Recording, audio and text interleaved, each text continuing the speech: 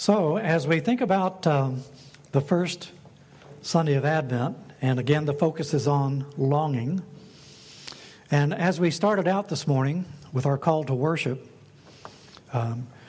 David kind of gave us an example of what it means to him, this longing deep within the heart. And he says it's like a person who is out in the desert. His soul and his body longs after God. That desperate, that needy, that intensity of seeking. He says it again in Psalm 42, as a deer pants for flowing streams, so pants my soul for you, O God. My soul thirsts for God, for the living God. So I ask us, what's going on in your life and in your walk with the Lord? Is there that hunger, that longing to know Him in a deeper, closer, more intimate way? You know, this is, in the Old Testament, we see it very, very often. We see people like Abraham, who's so hungry to know God and to walk with Him that he's willing to leave everything and go to a place he's not even sure where he's going. But the intensity of the call upon his life and the intensity to want to know the Lord was strong enough that he abandoned everything that he knew, all the security and everything else behind, and just got up and went.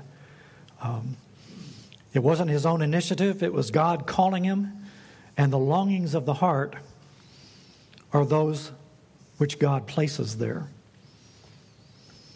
And as we go through the Scriptures, we see this over and over again. I'll give you just a couple. Can you imagine Moses? And he's got this tremendous revelation from God, and God has told him about a promised land that He has prepared for him. And so, in order to get there, he's got to go back to Egypt. And the longing and the intensity of the call is so great. He goes at great personal risk. And through all the trials and tribulations, over 40 years, he's on this journey, going and seeking. But because of a particular sin, a disobedience in his life, God said, "You'll never set foot in it. But I'll let you see it." Can you imagine Moses? He's 120 years old, still healthy, climbs up on top of the mountain, and in the distance, he gets a glimpse of it. The longing of the heart. So it's this kind of thing that we're talking about.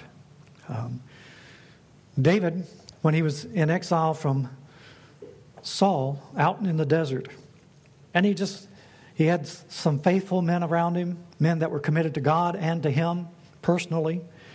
And David said, "Oh, if somebody could just bring me some of the sweet, sweet, cool waters from Bethlehem." Well, Philistines were camped all around Bethlehem. Two of David's men, because of their love for David, risked their lives and at night went into the middle of this Philistine camp and pulled him out a jug of water for him and got back. If they had been caught, they would have been dead. And they brought it to David and they said, "Receive this gift from us. This is our commitment to you." And David said, "This is your life. I can't receive this." And he poured it out to God as a drink offering. So, are we willing to take the deepest longings of our heart and pour them out as an offering of sacrifice to God? Say, "Lord, there it is." We see David another time, and he's, because of a great sin of his son Absalom, his son is in exile. And it says that David longed to go to his son Absalom. But because of the principle, because a stand had been taken, and because of pride, he did not go. Years. Now, I wonder if he had, if maybe the subsequent history of Absalom may have been different. The longing was there. Later on, when Absalom is killed, as he's trying to kill his father, David cries out, "Oh, my son Absalom, Absalom, my son, would that I had died instead of you. Oh, my son Absalom, Absalom." Would it have been different if he had told him that those years earlier? So, many of us, one of the things that technology does for us, it's supposed to make life simpler, and in many ways it does, and we thank God for it, and it makes communication, it makes information easier, but not necessarily communication. And because it's so present with us, we can never get away from it. Because everywhere we go, we've got the cell phone with us or some other form of media. And so what happens is we find ourselves becoming more and more active, doing more and more things, becoming more and more busy, and we never really stop and take notice of what's going on deep within our heart. But those deep longings are there in every one of us. And if we do not acknowledge them, they will express themselves in other ways, and they do. And we don't understand it, and we don't know what's happening or why, but it's because these are things that are deep down basic within us, and we have never acknowledged them or taken the time to say, okay, this is where I'm at. For one thing, it's painful, and it's threatening, and we don't want to go there, so we just push it aside.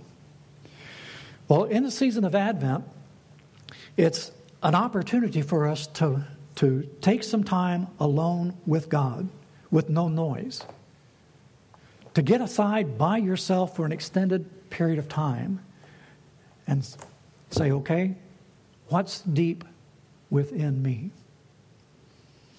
And it's a great thing because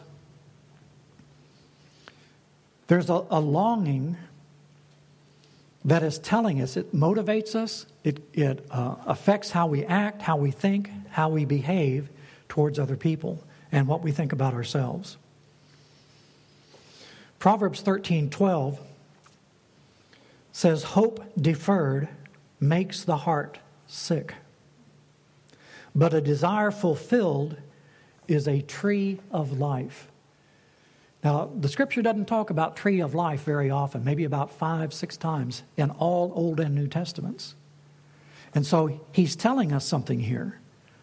Hope that deferred, these longings that are not acknowledged and dealt with, make the heart sick. But if those longings are faced, and if they are fulfilled, it becomes a source, a fountain of life for us. The psalmist says, "My soul is consumed with longing for your rules, your just decrees at all times." His soul is consumed, he says. So we think about this, and these are things in the Old Testament. We think about the people that were in exile in Babylon for 70 years. And you can read some of the Psalms. "By the rivers of Babylon we sat, and we hung our harps on the trees, and our soul wept for Jerusalem." And this longing for home in exile in a foreign land, in a foreign culture. And there's a longing for home deep within us. Ecclesiastes said, God has placed eternity in your heart so that we might fear him and know him. And that's true. Eternity's in there if we will stop and look at it and hear what it has to say to us. The thing about those longings is, Proverb tells us well, no one knows the heart except the person. You can't really understand the pain or the loss or the longing of another person because it's personal.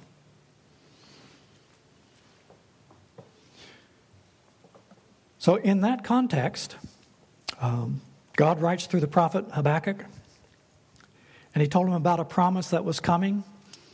And he says, the vision awaits its appointed time. If it seems slow, wait for it. It will surely come. It will not delay. Now, one of the things that is counterintuitive for us is the longings of the heart. It's not an instant gratification thing. And that's what we're used to. That's what we're trained from birth up. You know, instant food, instant credit, instant all this kind of stuff, you know. And if you sit down, you don't have a glass of water and a cup of coffee, in 5 minutes it's free, you know, that kind of thing. And we're geared toward that, and God works on a different timetable. And there are things that are worth waiting for. And if we try to jump ahead of those things, we cheapen it, and it becomes an ugly thing. And when we get it, when we're grasping at it, and we take it for ourselves, we find out it's destructive. So there are good things for us to be longing for as well, as the psalmist said, and as the book of Proverbs says. Not all of our longings are good. On the road from Egypt to Jerusalem, the people were longing for meat. They're out in the desert. Now, they're not starving to death. They aren't. They have their flocks and herds. If they were that hungry, kill a goat. But they were longing for meat, and they were grumbling and complaining about it. God was feeding them miraculously. There was a miracle taking place every day. He was providing for them. They didn't earn it. All they had to do was go out and pick it up. The food was there. It wasn't good enough. And so God performed a miracle, filled the place with quail. They began putting them out. But they were so driven by this longing, some of them picked up the meat and began to eat it. It was still raw. And God's anger blazed against them. And there was a plague and killed thousands. Because it was the wrong kind of longing for the wrong kinds of things. And so we control our longings. We can direct them. And we can channel them into the proper ways. So as we get to the New Testament, we find this is what the birth of Christ is all about. You've got all of these prophecies of the Old Testament. And it begins in Genesis 3, right after the fall in the garden. And from that point on, there is this longing and intensity for God to send the one who's going to make things right for us, because we cannot do it ourselves. And so you've got all these years of prophecy and God saying He's coming. He's coming. The things that you're going through now is all a preparation for you, so that when He comes, you will know who He is and you'll understand what it is that He's doing, the significance of what He's done. And so you've got these years and years of anticipation, and you've got people coming up claiming to be Him, but they aren't. The motive is wrong. The methods are wrong. Everything is wrong, but they gather large groups of people around them, and most of them die quickly. And yet, when John the Baptist comes, first prophet in 400 years, genuine prophet of God in 400 years. And so the level of anticipation and all of these longings are stirring within us, within the people. And so that's what's going on here. Psalm 107, verse 9 says that God satisfies the longing soul, and the hungry soul He fills with good things. So if you're hungering and thirsting after righteousness, He says God satisfies that. He's going to honor that longing. And so you've got this looking forward, asking God to deal with these kinds of things. So I want us to take just a few minutes here this morning, and I want us to look deep within. And there's a precedent for this, and I want you to look at it in this way. First of all, we need to identify the longings of our heart. It's not our wants, our wishes, not that kind of thing. God's not Santa Claus. We're talking about the deep longings of the soul. The thing that is motivating you, the thing that is driving you. See if you can identify it. There'll only be one or two.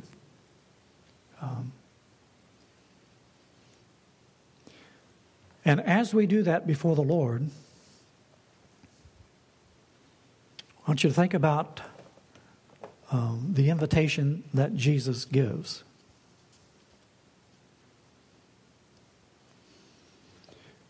There was a young man named Solomon.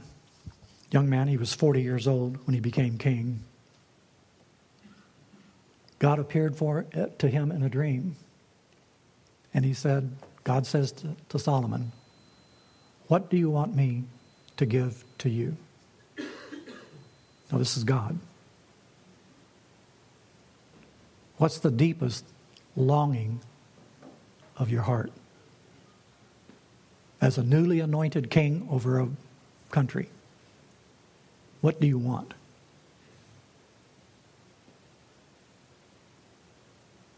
Solomon made the right choice. He could have asked for a lot of things. He said, since you've blessed me with this position of authority, give me wisdom to know how to handle it and how to deal with your people. So what is the longing of your heart? Is it for a wayward son or daughter? Is it for a broken relationship somewhere?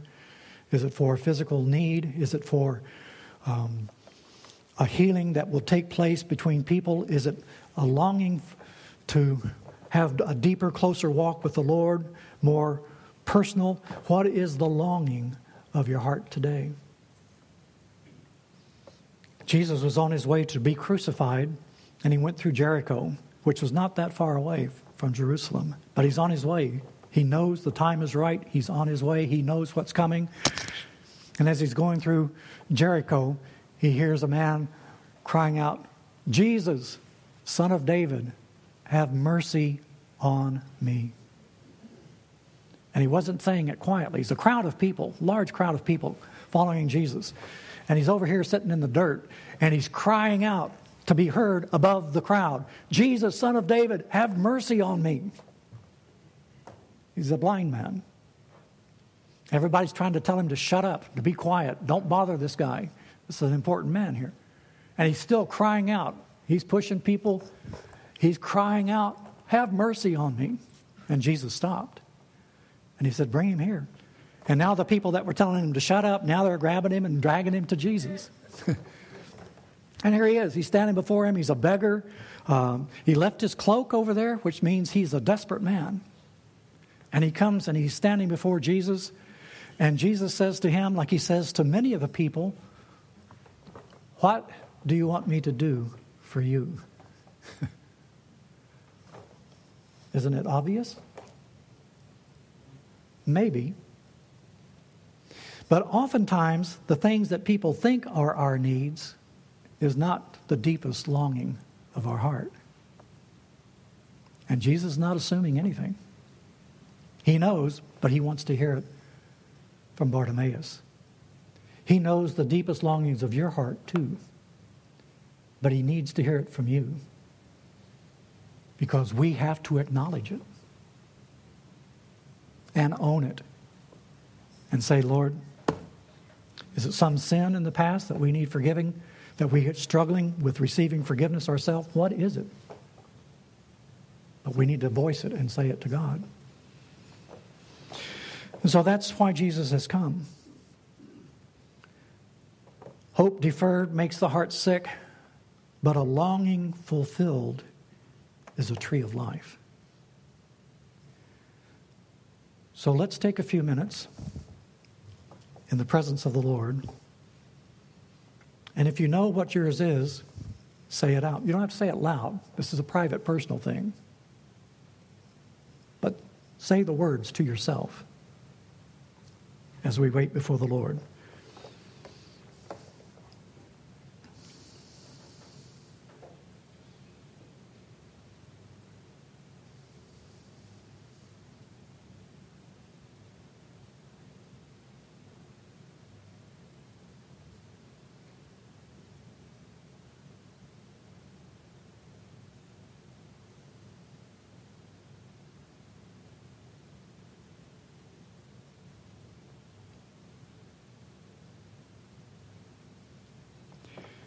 And as we bring them before the Lord will be asking us, what do you want me to do for you?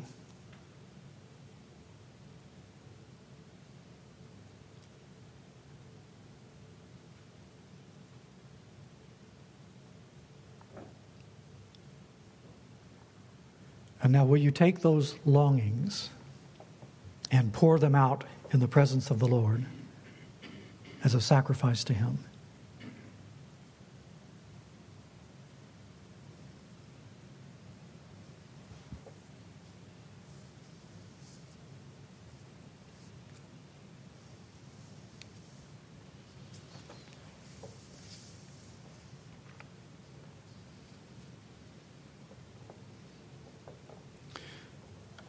Amen. Come, Lord Jesus, is the prayer that we offer this Advent season. In Isaiah chapter 25,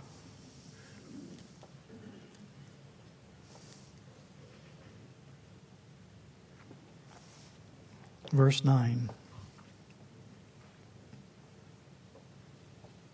we're thinking about the birth of Christ. It will be said on that day, behold, this is our God. We have waited for Him that He might save us. This is the Lord. We have waited for Him. Let us be glad and rejoice in His salvation. And that's the prayer of our heart this season.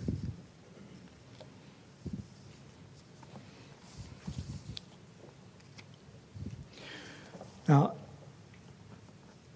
I think this can be a thing that you may not have had time to really get into this yourself. I challenge us to take this as an invitation from the Lord to deal with this and to allow Him to continue to speak to us. There are things in the New Testament. Sometimes we think some of the longings we won't have longings in heaven, but we will. In heaven, Peter talks about it. He talks about the things about salvation and what it brings, what it costs God to bring salvation, and how God's love and His grace and mercy comes down in the way in which it did in the form of His servant, His Son, Jesus Christ, and how Jesus came in the way that He came. And Peter says, even angels long to look into these things. They don't understand God's love and His mercy. And they long to look into that. So, He satisfies the longing soul. One other statement in Psalm 38.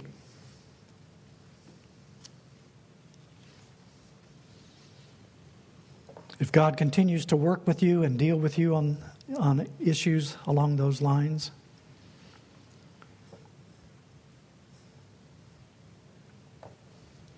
David says, O Lord, all my longing is before you. My sighing is not hidden from you. And the Lord knows all the longings of our hearts. And so He's drawing us into His presence and into His grace. So as we said earlier, David talks about hungering and thirsting after God. And he talks about how it's become for him the closest way that he can express it is to tie it into a physical longing. He's talking about a thirst of a man in a desert. And he's saying, out in the desert. And David's talking from personal experience here. He's running in the desert because people are trying to kill him. And people that he loved have betrayed him. And he is running for his life in the desert. And if you've ever been to Israel, it's a hot, dry place down there in the desert of Judah. Places look like the moon. I mean, it's rough, desolate place. And he says, it's like a man there. He says, my soul is longing for God in that way. And so the good news is that we have an invitation from Jesus. He stands up in the temple and he says, if any man is thirsty, let him come to me and drink. They're pouring out the water as a drink offering. It's a high and sacred time in the temple. It's like our communion service. Everything's quiet. And Jesus stands up and he shouts out, if anyone is thirsty, let him come to me and drink. He's not talking about water. And it goes on, John says what he's talking about is the Holy Spirit, who will become a river, a source of living water. It's what he's talked to the woman at the well about. Springs of living water from within.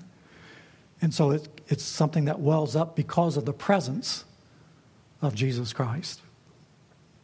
He uses the same word Jesus does when he talks about the Last Supper in the Gospel of Luke. And they're gathered together there in the upper room, and Jesus looks at his disciples and he says, I have earnestly desired, I have longed to eat this meal with you. They don't understand the significance of it. They know about the Passover, and that's what they've known that since they were old enough to know anything. But he didn't understand the significance of that event. Jesus takes ordinary things that are so familiar to us that we miss what's going on around it and the depth of the meanings behind it. And he touches it and it becomes a life-giving, transformational thing for us. A burning bush. There's bushes in the desert out there. And sometimes there's a spontaneous combustion that takes place out there. But this one's different. Because number one, it's not consumed. No burnout for God. And secondly, there's a presence. And then there's a voice. And so God is inviting us out of the ordinary to see what God does with ordinary people like us. And if we're thirsty, if we're hungering to know him, he says, if you seek, you will find. If you knock, it's going to be opened. If you ask, God's going to give it. So that's the longings of the heart that he's talking about. And Jesus said, I've longed to be with you today. He wants us. And if we want him, we will find. So Jesus understood that to make that a possibility is going to mean his death. The disciples, even though he had told them, didn't grasp it yet. And Jesus knew the time is now. It's not some distant future. The time is now. And for us today, the time is now. And that's what the crucifixion, that's what the baby in the manger is all about. He came for this very reason, for this time in your life and mine. And so Jesus, after he had given thanks, he broke the bread and he gave it to his disciples, saying, take, eat. This is my body. It's broken for you. After supper, he took the cup. And after giving thanks, he gave it to his disciples, saying, take, drink. This cup is a new covenant in my blood, which is shed for you and for many for the forgiveness of sins. And we do it in remembrance of him. And we acknowledge his presence and his grace and his mercy. And what he's offering us, notice what he's offering them. He's offering them and us his very life. He becomes the tree of life for us. And so he says, whoever drinks from the water I give will never thirst again. The water I give him will become a spring of water springing up, welling up into eternal life. So the Spirit and the bride say, come. Let him who hears say, come. Whoever is thirsty, whoever wishes, come take the free gift of the water of life. That's what he's offering for the longings of our soul this morning. Let's pray. Father, you who know our deepest longings, you who know us better than we know ourselves, have mercy upon us, Lord. We pray for forgiveness and healing and wholeness And we pray, Lord, that as we become honest with ourselves and look deep within, that we would receive you into that place. Come as light in our darkness. Come as water to our dryness. Come as fullness to our emptiness today. Through the blood of Christ we ask. In Jesus' name, amen.